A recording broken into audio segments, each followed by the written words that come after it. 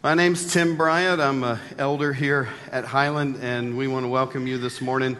This is our first in the series called Breaking Through, and it's designed around Advent, and it really is about what the story reveals in our darkness. And so that is where we are heading this morning.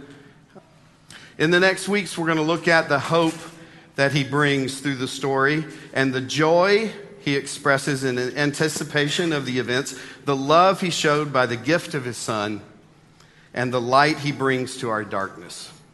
But this morning and this Sunday, we're going to talk about God's faithfulness. Advent means coming in Latin. And during the Advent season, we celebrate the coming of Jesus into the world. And this truly is a blessed story. It has changed the history of the world. And in fact, kids, you all know what this is, right? What is this? Bible. And what is it? The greatest book in the whole wide world. I hear young kids and older people who've been under Sue's ministry for years saying the same thing. This book has changed the world.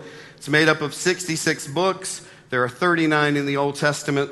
There are 27 in the New. And the stats are a little hard to nail down because so many Bibles are given away. But it is known to be the best-selling book in the world. And there are roughly 5 billion copies out there somewhere. There are approximately 100 million Bibles printed and sold or given away every year. So you may have grown up thinking the Old Testament was just kind of old, and kind of dry, and kind of stories about who begat whom and who begot what. But this morning we're going to show you a bit about how the Old Testament ties into the New Testament as God promises what he's going to do to fix this mess that Adam and Eve got us into, and as he fulfills those promises in his word in the New Testament.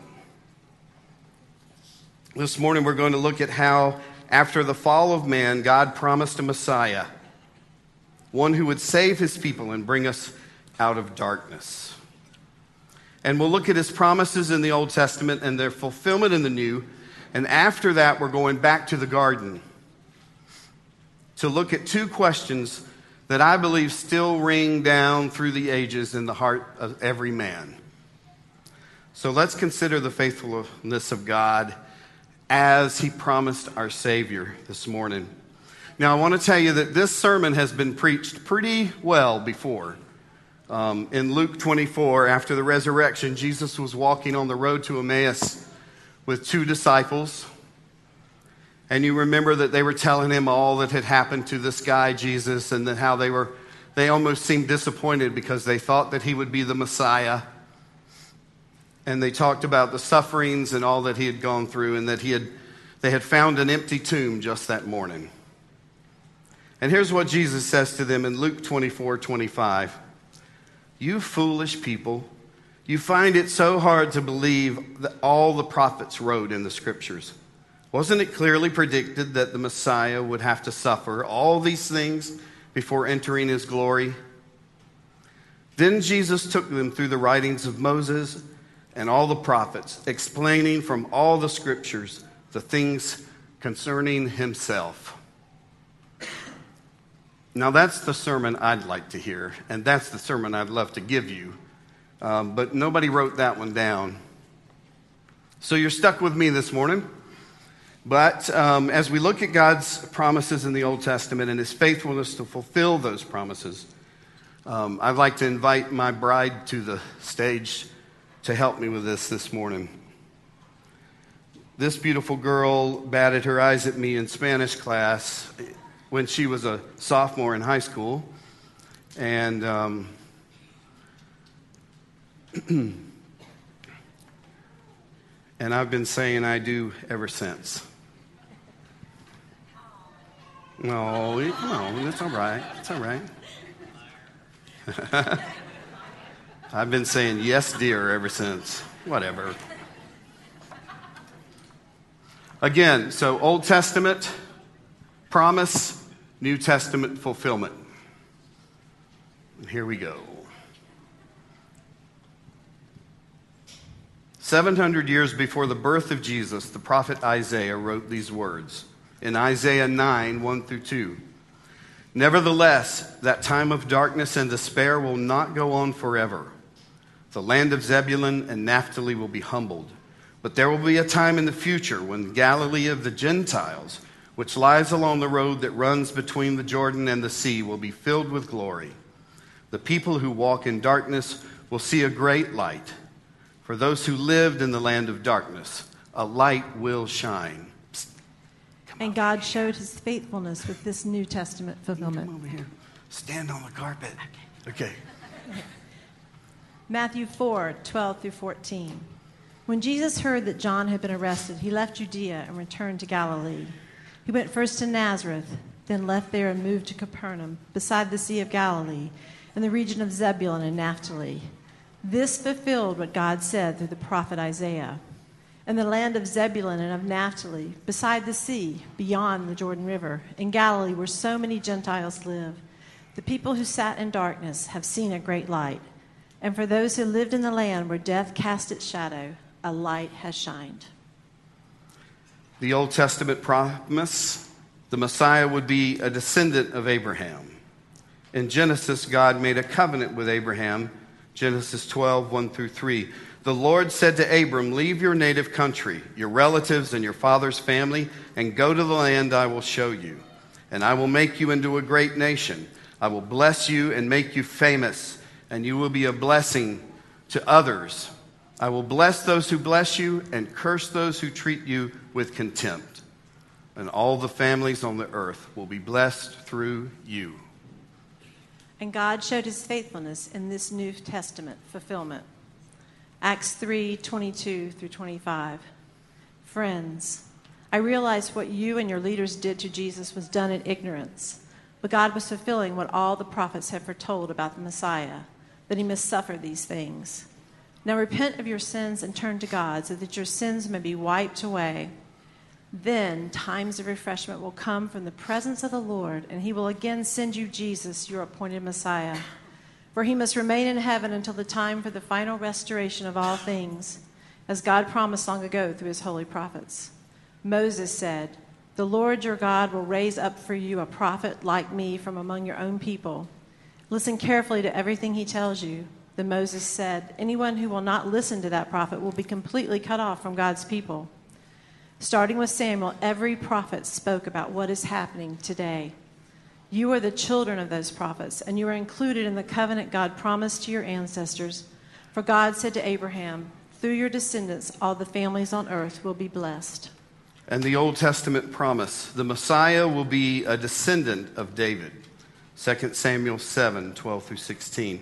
Nathan the prophet spoke to the king. For when you die and are buried with your ancestors, I will raise up one of your descendants, your own offspring, and I will make his kingdom strong. He is the one who will build a house, a temple for my name, and I will secure his royal throne forever. I will be his father, and he will be my son. If he sins, I will correct and discipline him with a rod, like any father would do. But my favor will not be taken from him, as I took it from Saul, whom I removed from your sight. Your house and your kingdom will continue before me for all time, and your throne will be secure forever. And God showed his faithfulness with this New Testament fulfillment. Luke 1, 26 through 33. In the 6th month of Elizabeth's pregnancy, God sent the angel Gabriel to Nazareth, a village in Galilee, to a virgin named Mary. She was engaged to be married to a man named Joseph, a descendant of King David. Gabriel appeared to her and said, greetings, favored woman, the Lord is with you. Confused and disturbed, Mary tried to think what the angel could mean. Don't be afraid, Mary, the angel told her, for you have found favor with God. You will conceive and give birth to a son, and you will name him Jesus. He will be very great and will be called the Son of the Most High. The Lord God will give him the throne of his ancestor David, and he will reign over Israel forever. His kingdom will never end. And the Old Testament promise, the Messiah will be God's son. Psalm 2, 6 through 8. For the Lord declares, I have placed my chosen king on the throne in Jerusalem and on my holy mountain. The king proclaims the Lord's decree. The Lord said to me, you are my son. Today I have become your father. Only ask, and I will give you the nations as your inheritance, the whole earth as your possession. And God showed his faithfulness with this New Testament fulfillment. Luke 3:21 through 22. One day when the crowds were being baptized, Jesus himself was baptized. As he was praying, the heavens opened and the Holy Spirit in bodily form descended on him like a dove.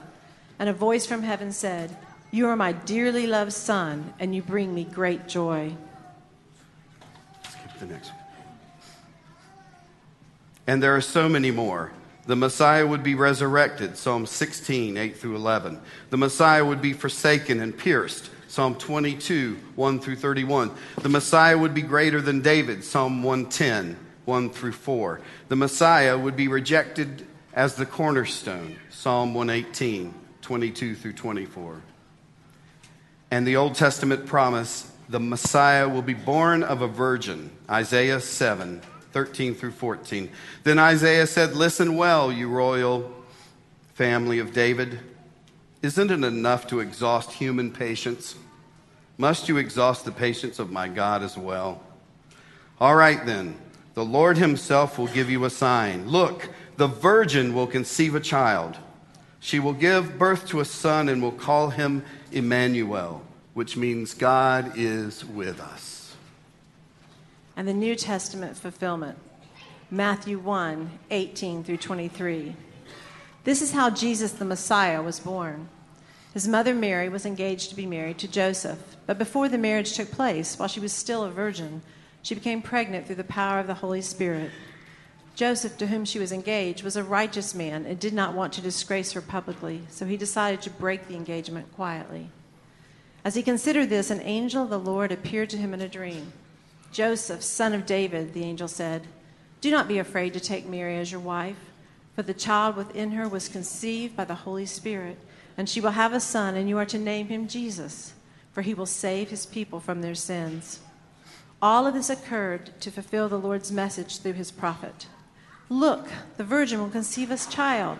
She will give birth to a son, and they will call him Emmanuel, which means God is with us. And the Messiah would be called a Nazarene, Isaiah 53. The Messiah would perform signs of healing, Isaiah 35. The Messiah would be resurrected, Psalm 16. The Messiah would be forsaken and pierced, Psalm 22. The Messiah would be a light for the nations and the world, Isaiah 42, 1 through 6. The Messiah would bring a new covenant, Jeremiah 31. And it goes on and on and on. Thank you, Don.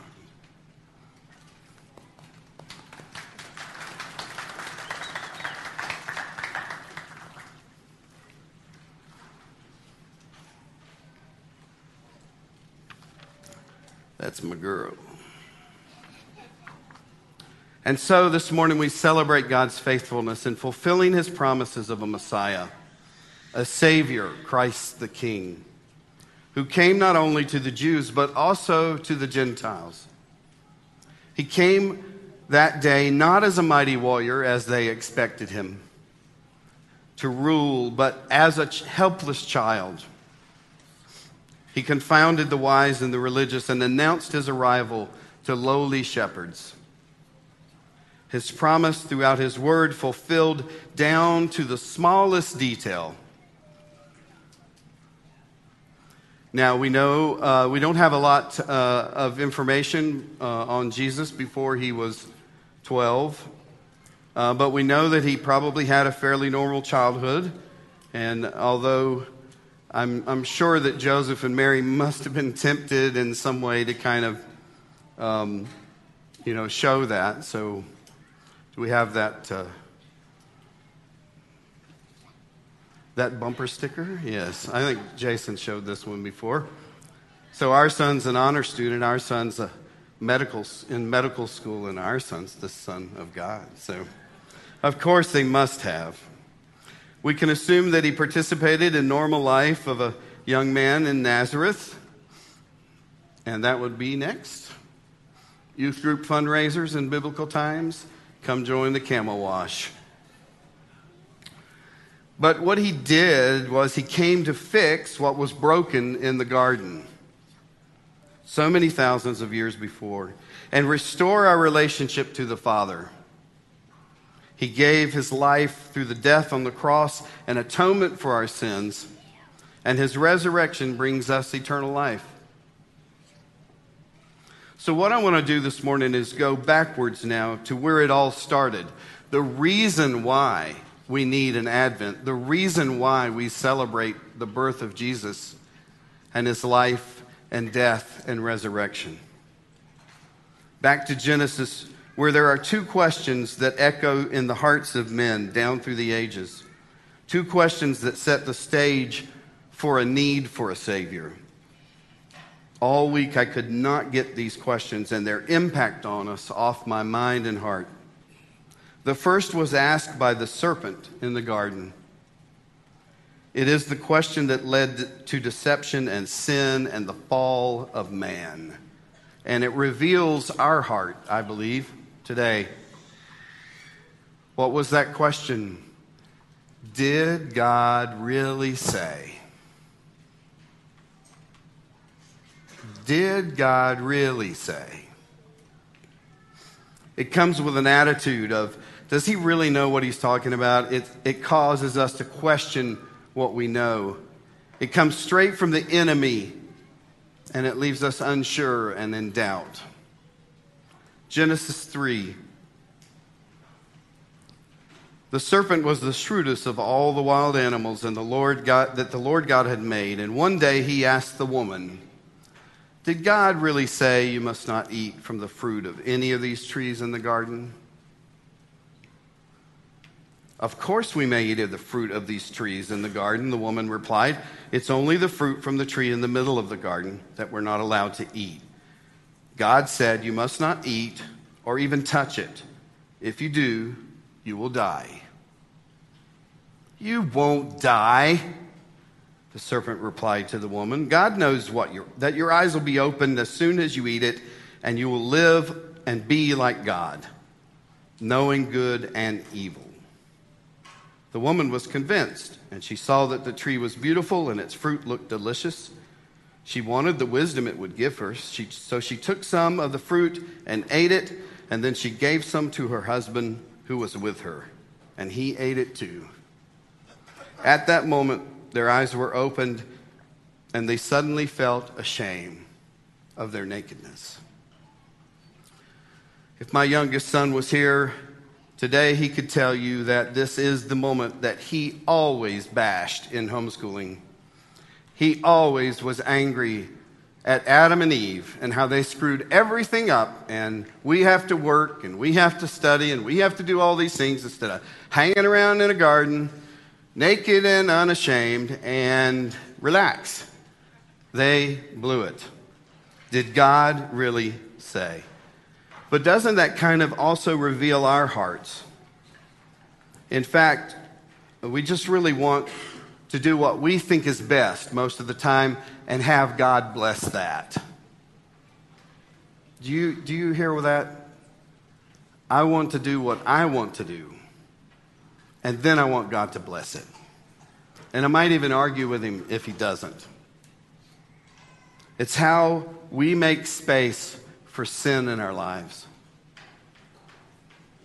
It's how we justify our actions and say things like, well, God will forgive me. It's how we make choices and gloss over the truth, saying stupid things like, he made me this way, so it must be his fault, or it must be okay. And we keep and we feed our little sins and make excuses all along the way. I don't know if you saw the post, but Doreen was quoted recently on Facebook as saying that sin is like Dart on Stranger Things 2. It was really cute at first, but before you know it, he's eating your cat. And that's kind of like sin in our lives. And so, and a lot of us kind of keep some sins going, and we feed them, and we hide them, we protect them. And we make excuse after excuse after excuse to cover our disobedience. Now, this is nothing new. Let's look at Adam, Genesis 3:11. God asked Adam, "Have you eaten from the tree whose fruit I commanded you not to eat?" Pretty straight up question, right? Yes or no? Adam's answer in verse 12, "It was the woman you gave me who gave me the fruit, and I ate it." Eve, Genesis 3:13. Then the Lord asked the woman, "What have you done?" "The serpent deceived me, and that's why I ate it." Did God really say? And it wasn't just in the garden. We've been doing this kind of stuff. We've been sinning. We've been disobeying and making excuses for a very long time. And the Lord gave us a lot of examples in the Bible because He used broken men just like us. I suppose I could ask each of you to stand up and tell one of your stories, but I think maybe we'll just look at the Word instead. Let's talk about Aaron. Aaron was Moses' brother. He was later on the chief of all the high priests in the Levitical line. But watch what happens to him in Exodus. Moses is confronting the people about the golden calf. So Moses has gone up on the mountain. He's got the Ten Commandments. I don't know which version of the Ten Commandments you picture. I'm old enough that Charlton Heston is my man. And he's carrying those tablets. He goes down because he hears a party going on. And what he finds are the people worshiping the golden calf. But Aaron comes clean on this. Watch what he does. Verse 21, finally, Moses turned to Aaron and demanded, "What did these people do to you to make you bring such a terrible sin upon them?" And Aaron said, "Don't get so upset, my lord. You yourself know how evil these people are. They said to me, 'Make us gods that will lead us.' We don't know what happened to this fellow Moses who brought us up here from the land of Egypt. So I told them, 'Whoever has gold or jewelry, take it off and bring it to me.' And I just simply threw it into the fire, and out jumped this calf." What? Are you kidding me? But we cover our sin and we shift the blame.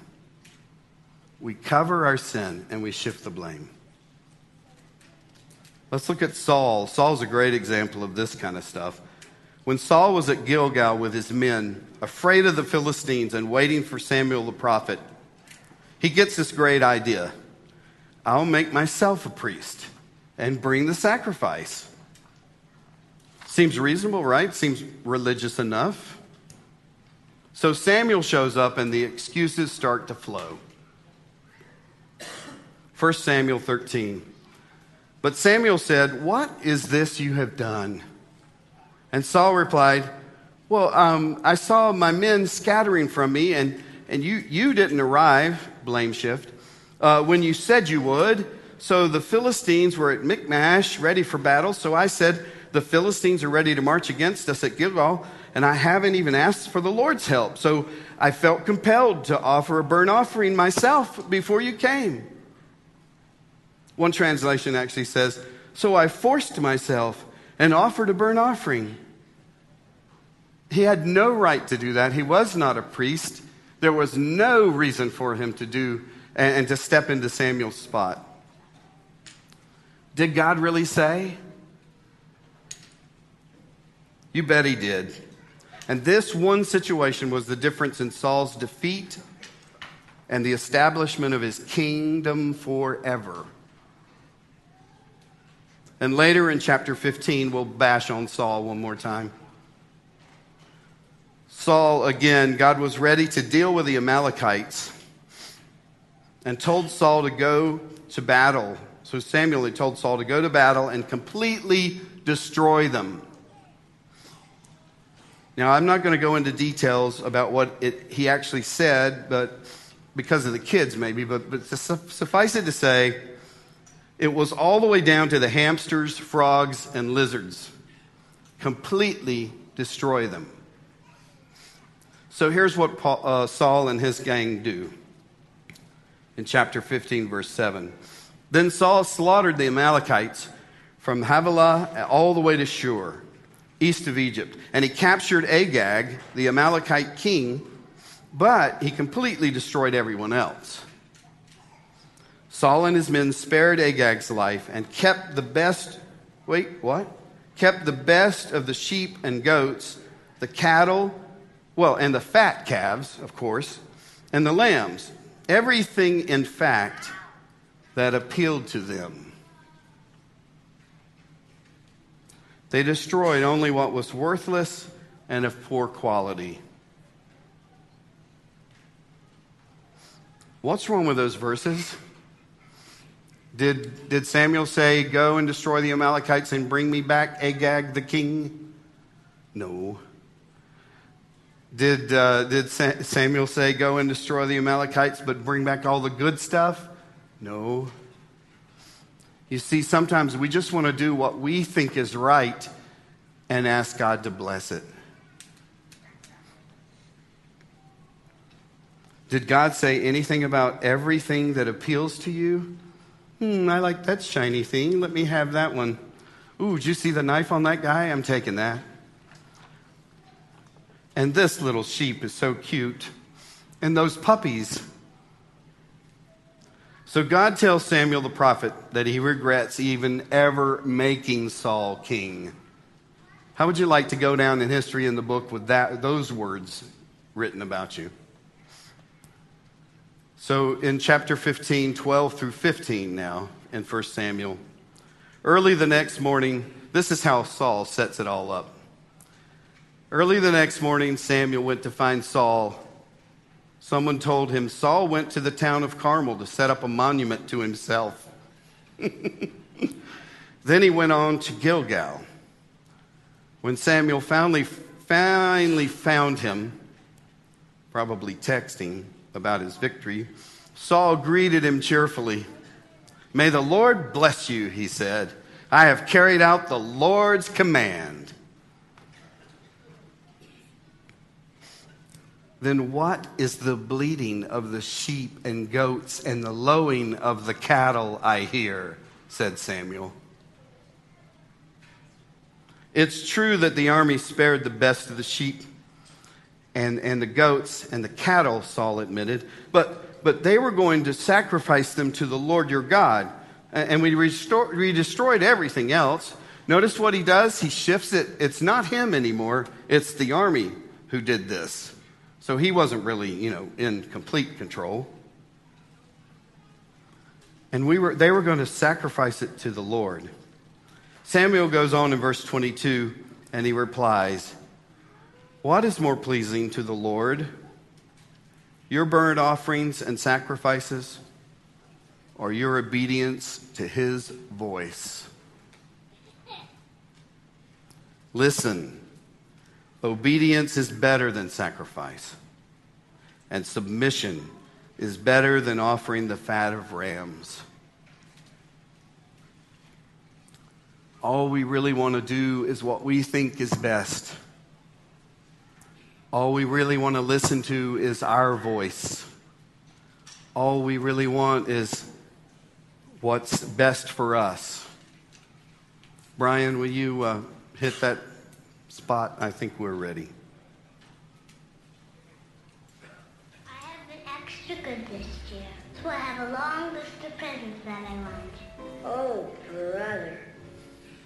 Please note the size and color of each item, and send as many as possible. If it seems too complicated, make it easy on yourself. Just send money. How about 10s and 20s? 10s and 20s? Oh, even my baby sister. All I want is what I have coming to me. All I want is my fair share. Let me tell you, that last line of hers has gone straight to my heart for so many years. That's really all we are about. All I really want is what I've got coming to me. All I want is my fair share. All I want is the best sheep and that cool dagger and all those other cool things that we picked up. We did what God said. We just didn't do all of it because it was really cool. I mean, come on. All I really want is what I've got coming to me. There's also a lot of wisdom and a lot behind those words, because you know what? You might just get what you've got coming to you.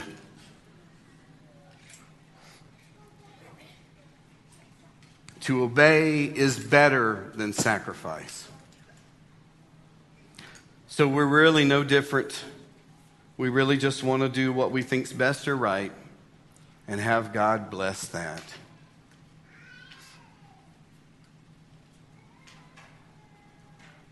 And this question set up the need for a Savior, that promise of a Messiah. Without did God really say, and without the doubt and without the change, without the disobedience,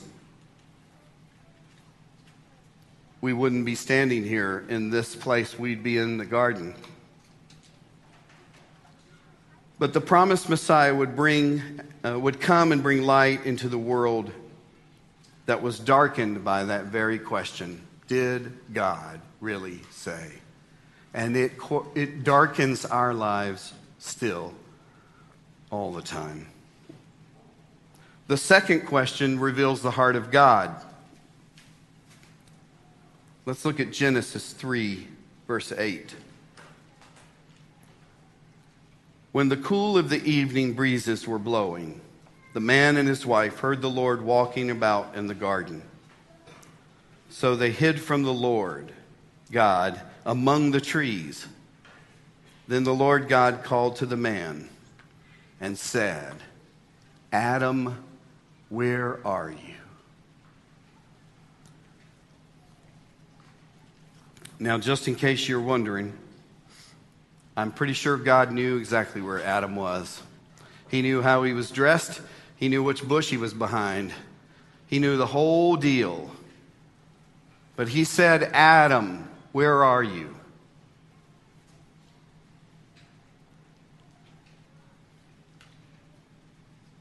God made us in his image, Genesis 1:27. Male and female he made us, and he gave us one garden and one job. Name the animals, take dominion over them, and tend the garden. And there weren't even any weeds in this garden. That came with the curse. Did God know where Adam was? You bet he did. But he called Adam because he wanted Adam to face him and confess his sin. He wants us to come forward and face our sin. Not give an excuse. Not say that woman. Not say those kids. Not say that this day. Not say all the excuses that we have. He wants us to come forward and face him. It encompasses God's desire for us. Where are you? His desire for fellowship with us. Our sin causes us to want to hide from God, blame others, and disappear. Question 1 comes with disobedience and excuses. Question 2 comes from the heart of God, who wants to revive and restore and renew and resurrect our dead hearts. Adam, where are you?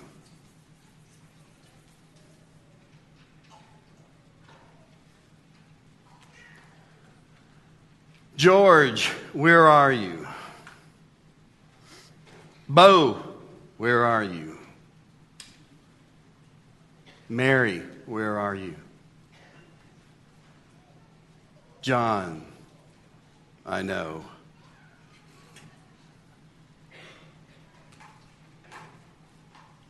Ephesians 5, verse 6 says, "Don't be fooled by those who try to make excuses for their sins. For the anger of God will fall on all who disobey him." Don't participate in these things like these people do.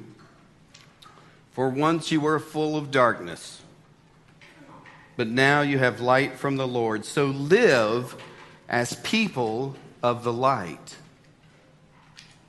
For this light within you produces only what is good and right and true.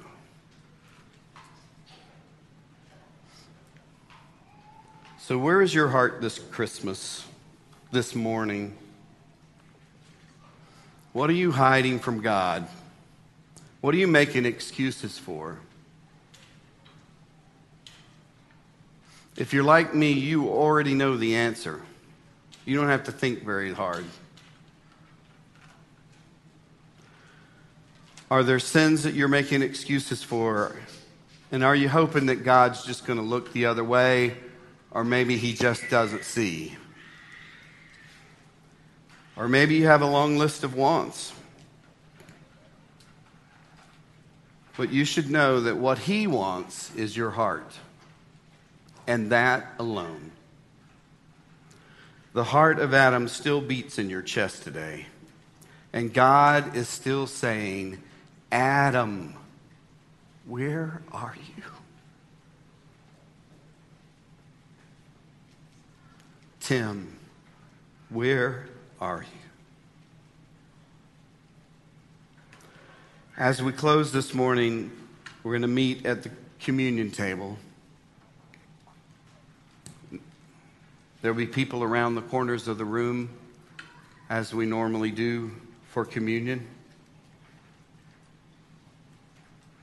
And as you go this morning, if you want to stop by the altar here, the steps, the whatever, and just do some business with God first, you're certainly welcome to do that.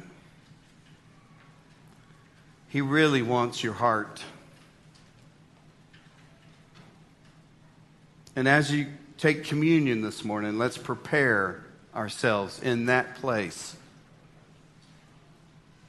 so that we can walk into this Advent season, this Christmas season, not expecting to get whatever we want, but expecting to live through that light that shines in our own hearts and be a light to this very darkened world.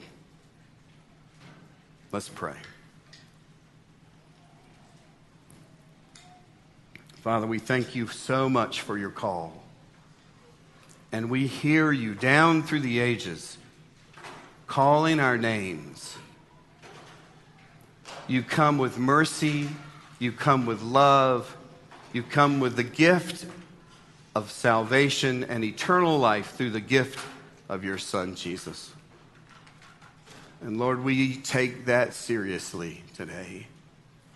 And as we take this communion to remember your death and resurrection, we look forward to the moment when we celebrate it at the biggest table we've ever seen, at the biggest party there's ever been, at the wedding feast of your bride and the groom, Jesus.